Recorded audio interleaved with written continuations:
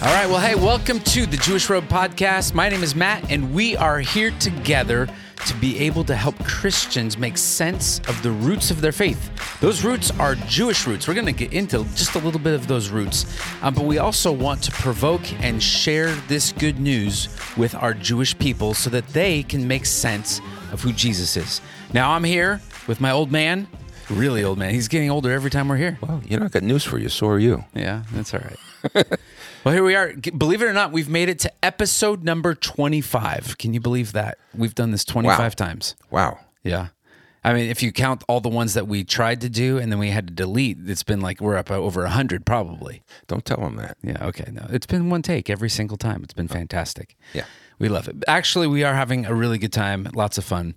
And one of the things that we really love to do is tell jokes. Do you have a joke? No, I don't have a joke. You don't? Do you have a joke? I do. I was just trying to see what you're going to say. You should have seen the panic on his face just now. Yeah, good. I need a laugh. Here's a laugh for you, and it has to do with Dr. Levine, which is funny because we actually know a Dr. Levine. It's not the same Dr. Levine, is it? No, it's not actually. Maybe it is. It's a story.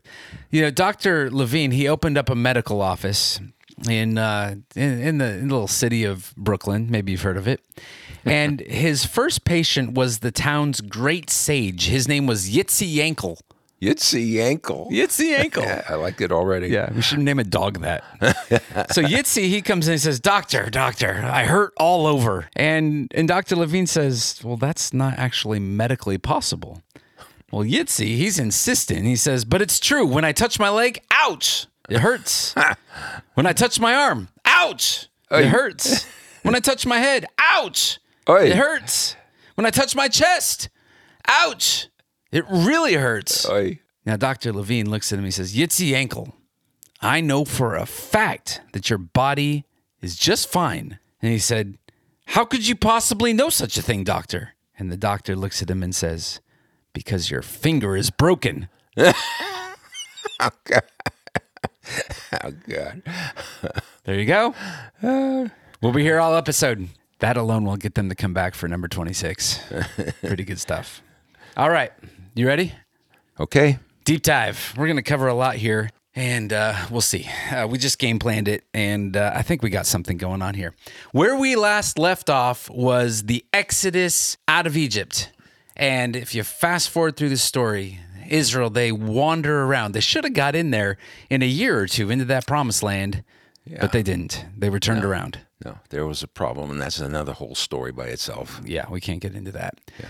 So for 40 years, they wander, but eventually they finally do get in. That generation actually dies off. The next generation is the one that gets in, and now they are living in the promised land. There's a lot of battles and all of that, and eventually they need to have a little bit of rulership, and they need some help with that, so they have the judges, and then after the judges, we have... After the judges, we have the kings. Yes, and we have Saul. Saul is the king. We have Saul. We have David. And then we have Solomon. Solomon, right? So that's what we call the United Kingdom of Israel. And then all of a sudden, the kingdom is divided. Yeah, it didn't take long, right? Into 40, the 40, north. and 40, 120 years, and then boom, gone. North and the south, and yeah, and then that didn't last all that long, north and south. So northern kingdom is taken into captivity. The southern kingdom is eventually taken into captivity by Babylon. But there's this promise that the seed will come, that there will be a ruler, and he will come from the line of David. And this is problematic because there is no more David. Where is David and his line? I mean, Israel is dispersed. They are in captivity. How are they ever going to come out of this, right? David's line is there, just the nation isn't there. There you go. That's right. That's actually theologically correct. Thank you for that. I appreciate that gentle correction. And then we get to Isaiah. In Isaiah chapter 11, Isaiah says this. This is verse 1. And I want you to just out of the ashes, right? Because they've been trampled and there's really nothing left as far as the nation goes. But it says, then a shoot will spring from the stem or from the root or from the stump of Jesse. Jesse being David's father. And a branch from his roots will bear fruit. The Spirit of the Lord will rest upon him, the Spirit of wisdom and understanding, the Spirit of counsel and strength, the Spirit of knowledge and the fear of the Lord. And it doesn't just stop there.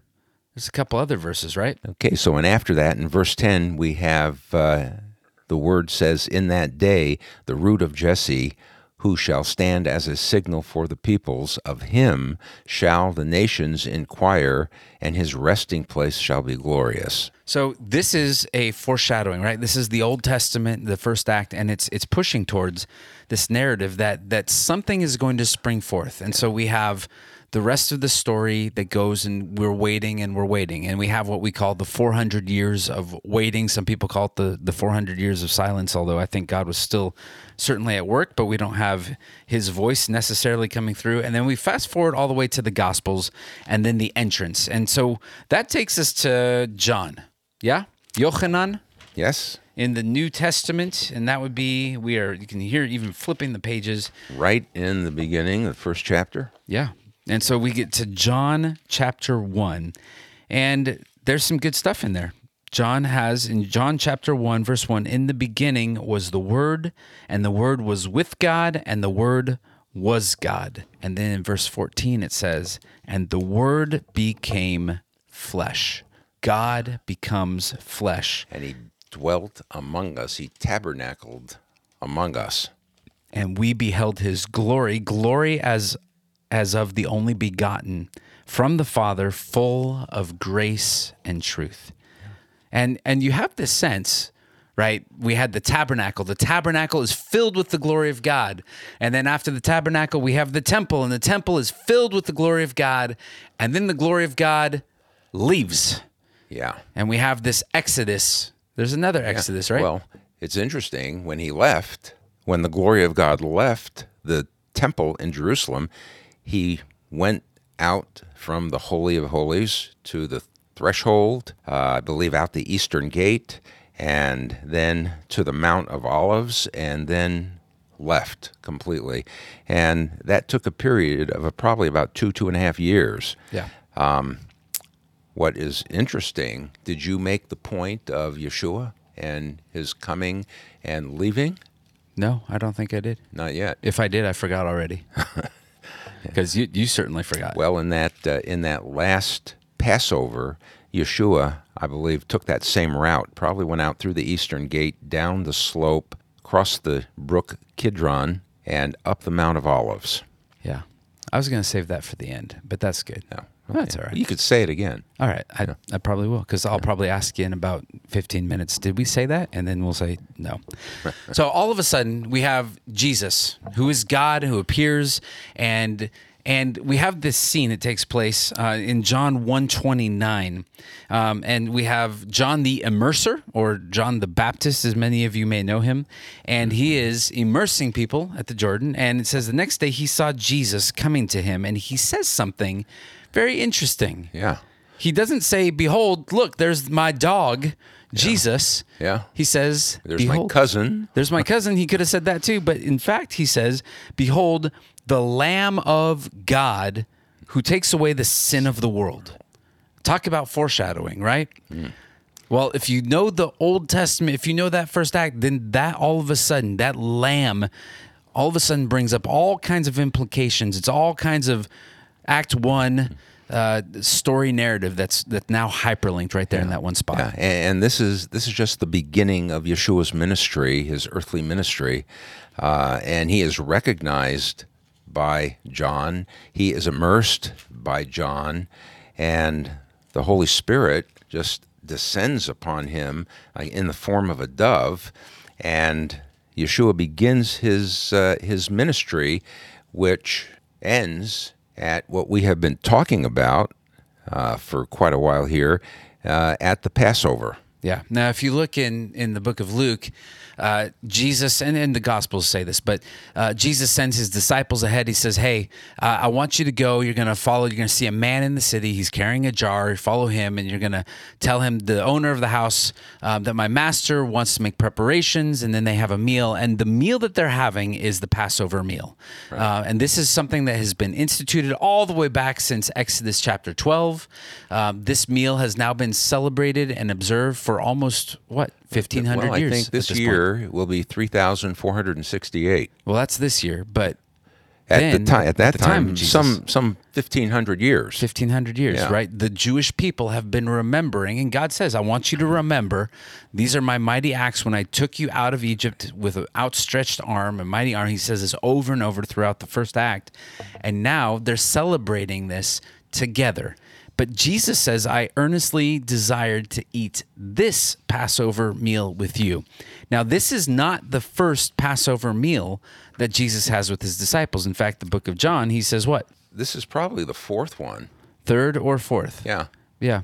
So they've done this before, but this one is going to be different. This one's going to be significant. And so that's where we want to take. We're fast forwarding past, his childhood and the escape to Egypt and coming back and all of the miracles and everything else. And what we really want to look at is this meal that Jesus is having on this Passover, during this Passover season. And that's what's going on in Jerusalem at the time. And this is really commemorating the historical part, if we're going to put some context to it, of what took place in Egypt, isn't it? Yeah. So that they are recounting. And they've been doing this, right? We want to take a night and we're going to do something that we've been doing. We always look back and we say, hey, God took us out. We were moving out of slavery and bondage and into freedom. Well, Jesus is taking this meal and he's saying, guess what? We're going to redo this. It's not necessarily getting you out of Egypt. We're going to get you now out of your sin. A different kind of bondage. Different kind of bondage, and now we're moving into the freedom. But we need the Passover Lamb. Of course, we just read, John said, "Behold, the Lamb of God who takes away the sin of the world." What is interesting about the Passover Lamb is that Israel was instructed specifically as to when to choose the lamb, what to do with the lamb, when the lamb was to be sacrificed. And so what's happening here with this particular Passover with Yeshua, with Jesus, is he is now, I believe, presenting himself as that lamb. And what happened with the lamb in Egypt? Well, they had to take it, and you look at the Hebrew calendar, it says on the 10th day of the month of Nisan, they would take a lamb and they would set it apart. They would watch it. It had to be a year old. It had to be without blemish. And Right. they are watching it. And if everything's good, if it passes the test, on the 14th of Nisan, that lamb would be slaughtered. And there's something significant about that because if we're talking about the story in Jerusalem at this point, we're talking about Yeshua is riding into Jerusalem on a particular day. I know that the church has referred to this day as Palm Sunday. Right. But actually, Yeshua, Jesus, is fulfilling something very specific and very important on the Hebrew calendar. He's fulfilling the commandment that Moses gave to the children of Israel. And that commandment to Israel, all the way back in the book of Exodus, chapter 12, was that before the slaying of the firstborn, that 10th plague, they were to take a lamb from out of their flock. It could be a lamb or a goat, but they were to take out of their flock on the 10th day of Nisan, and they were to observe it, as Matt said, for a period of time to make sure it was without spot, without blemish, that it was a perfect lamb, that it could be sacrificed, because you could sacrifice nothing less than that which was perfect. And they watched it for how long? Well, it was 4 days, from the 10th to the 14th. Maybe even just think, like I was going back. This has always been, this is what sacrifice has always looked like. And I was just going to jump back here to Malachi, because what happens in Malachi is the priests get in trouble, right? They sin because why? There's one thing that they do that they did wrong. And God is bringing this. He says, I have loved you. And he's going through all of this. And it says, a son honors his father and a servant his master. I'm in Malachi 1:6. Then if I am a father, where's my honor? If I am a master, where's my respect? Says the Lord of hosts to you, O priests who despise my name.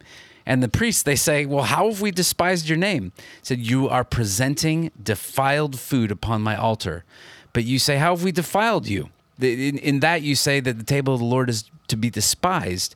Basically, what we have going on here is that the priests in Malachi, they're putting out offerings that are defiled. Yeah, God says, by offering, it says polluted food on my altar. right. So he says, look, I demand a perfect sacrifice. I demand a perfect offering.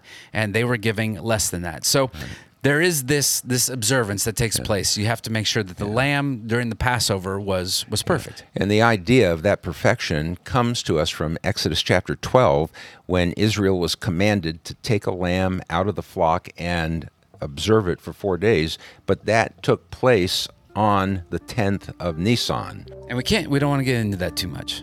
We're leaving it there. It's a tease because that's what we're going to be doing next. We'll come back to it. We will come back to that.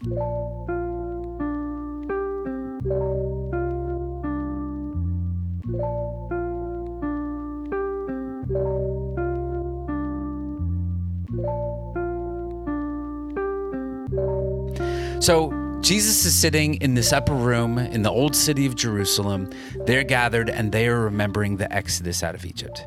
And all of a sudden, there's a paradigm that shifts here. I'm in Matthew 26. You can be wherever you want. But here's what I was thinking is Matthew 26:26. It says, while they were eating, Jesus took the bread.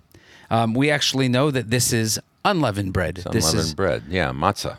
Matzah. And there's 3 significant pieces that we need to know about the unleavened bread. Number 1, there's no leaven. In fact, if you look back in Matthew 26:17, it says, on the first day of unleavened bread, the disciples came to Jesus. So this is in the context of the days of unleavened bread. Right. And the other thing is it's pierced and it's striped. It has holes in it, and it as it bakes, there's these stripes that occur on it.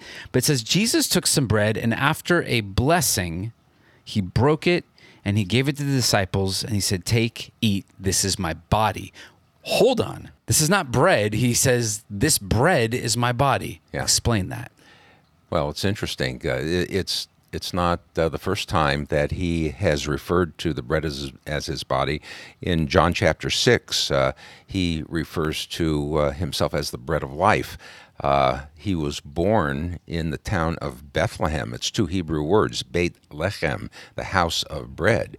But now he's at the Passover, and he's doing something very familiar to the disciples. I mean, they had done this their whole lives. Every year, they would take the bread, and they would take it as a part of the Passover. But now something different is taking place. Wait, 1 second, though. The original symbolism was, and it's explained again in Exodus, it was not leavened. It didn't have time to rise because as they got out of Egypt, they didn't have time to let it rise, right? If you make bread, the yeast has to work its way through, but this literally baked on their backs as they were getting out of Egypt. Right. That's how you have known the bread in the first act.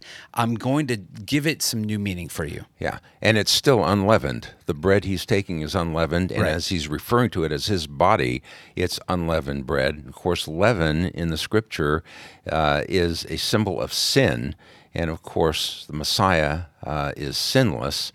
But he took the bread and says he blessed it and broke it and gave it to the disciples. And I always like to ask the question, it says there that he blessed it. What did he say when he blessed it? And you should hear some of the answers I get. Bless this bread to our body, or whatever it is. Good bread, good meat. Thank you, Lord. Let's eat. Yeah. People don't have an idea, basically, of what he said. Now, I think you could ask most Jews of what he said when he blessed the bread. And they say, of course, we know what that is. It's a brucha. It's the blessing over the bread.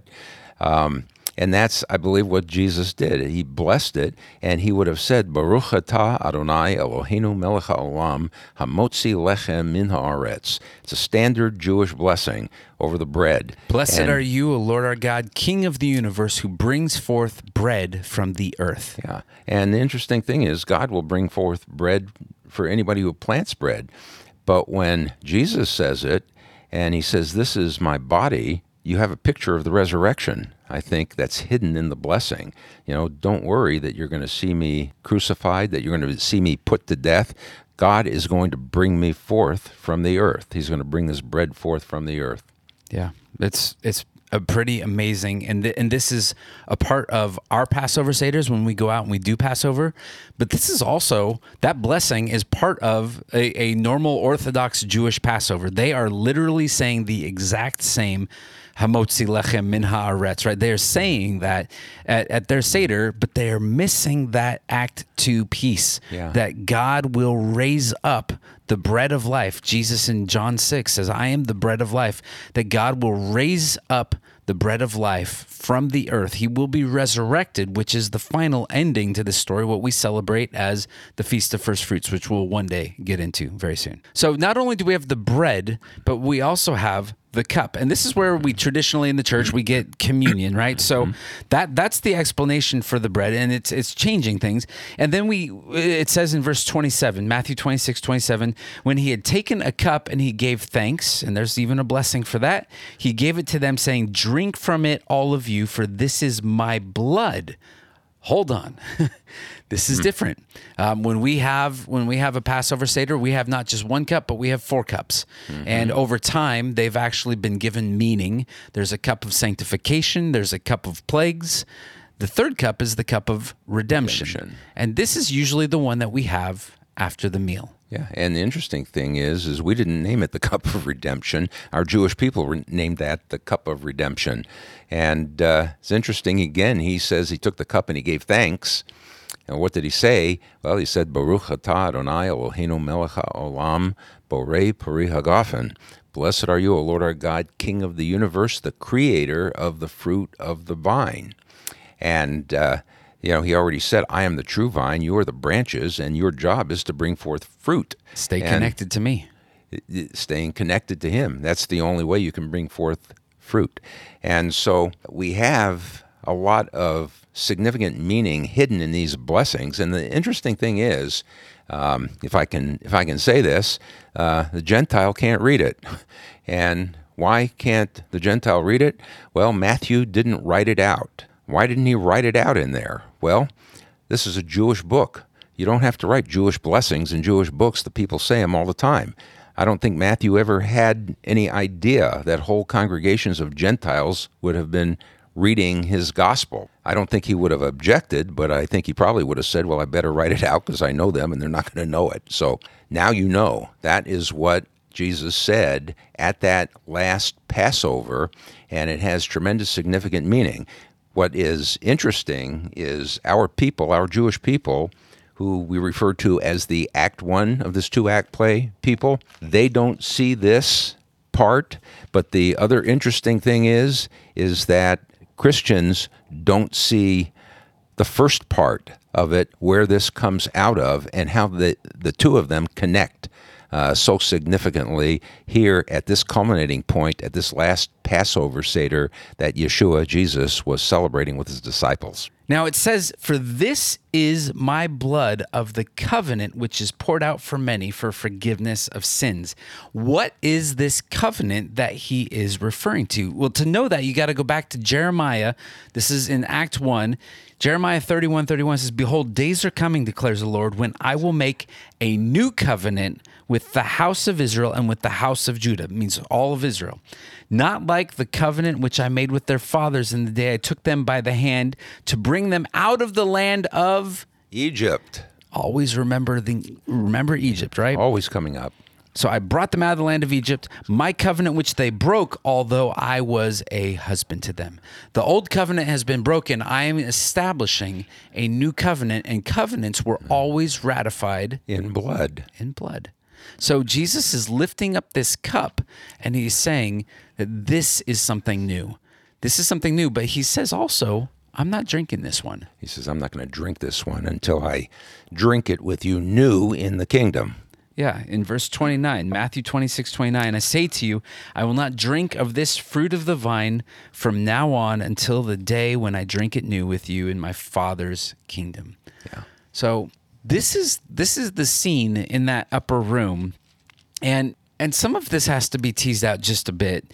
But the Seder ends, this Last Supper ends, and Jesus has left some of these things hanging, and the disciples absolutely don't get it. We see that throughout the Gospels. They really don't know what's coming up. And it says, and I'll just finish this part in verse 30, after singing a hymn, they went out to the Mount of Olives. So, right, they go out of the old city, out the eastern gate. They cross the Kidron. You have this beautiful picture of that Passover Lamb of God crossing over the Kidron, which Josephus tells us historically that there was the blood coming from the temple from all of the Passover sacrifices that were taking place, and they end up in this little garden.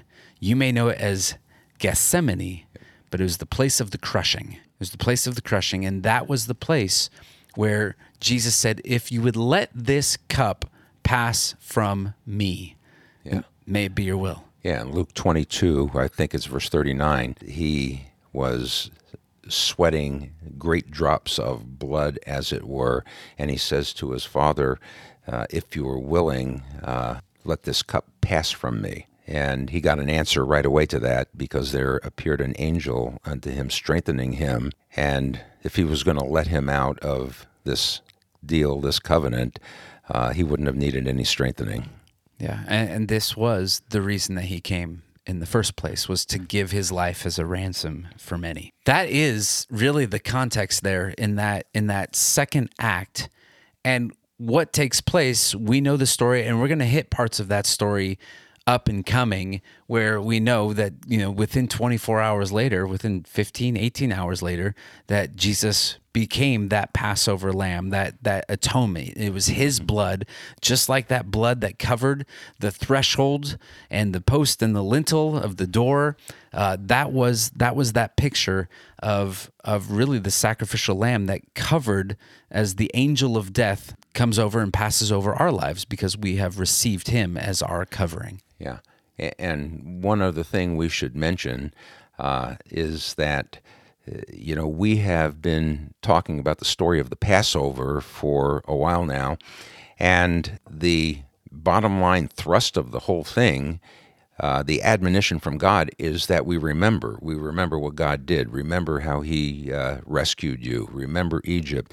And you read through the entire Old Testament, and the story of Egypt comes up time and time again, whether it's in the Psalms, whether it's in the prophets, throughout the Scriptures, many, many times, and even in the New Testament, it comes through many times. And what is interesting about that is when Jesus was at this last Passover, this Passover that we celebrate every year as a remembrance of what God did when he brought our people out of the land of Egypt, Jesus gives it a new meaning. He said, as often as you do this, do it in remembrance of me. That's good. So it's not, we're not forgetting what God did for us in Egypt, but there's a little paradigm shift, maybe a big paradigm shift. Yeah, massive. Yeah. And he says that now, as often as you do this, as often as you celebrate this Passover, do it in remembrance of me. Here's where I think we should go from here. We've told you what happens here towards the end of Jesus' life on earth before the crucifixion. In the next few podcasts, what we want to do is actually backtrack and ask the question, how did we get here? And we've teased it just a little bit with what we want to do is go back to Sunday. Go back to Palm Sunday, what the church calls Palm Sunday, what we know is the 10th of Nisan. So we're going to go back there, and really, wherever this actually drops, this podcast that you're listening to right now, the next one that's going to drop is going to be on that 10th of Nisan. It's going to be on Palm Sunday.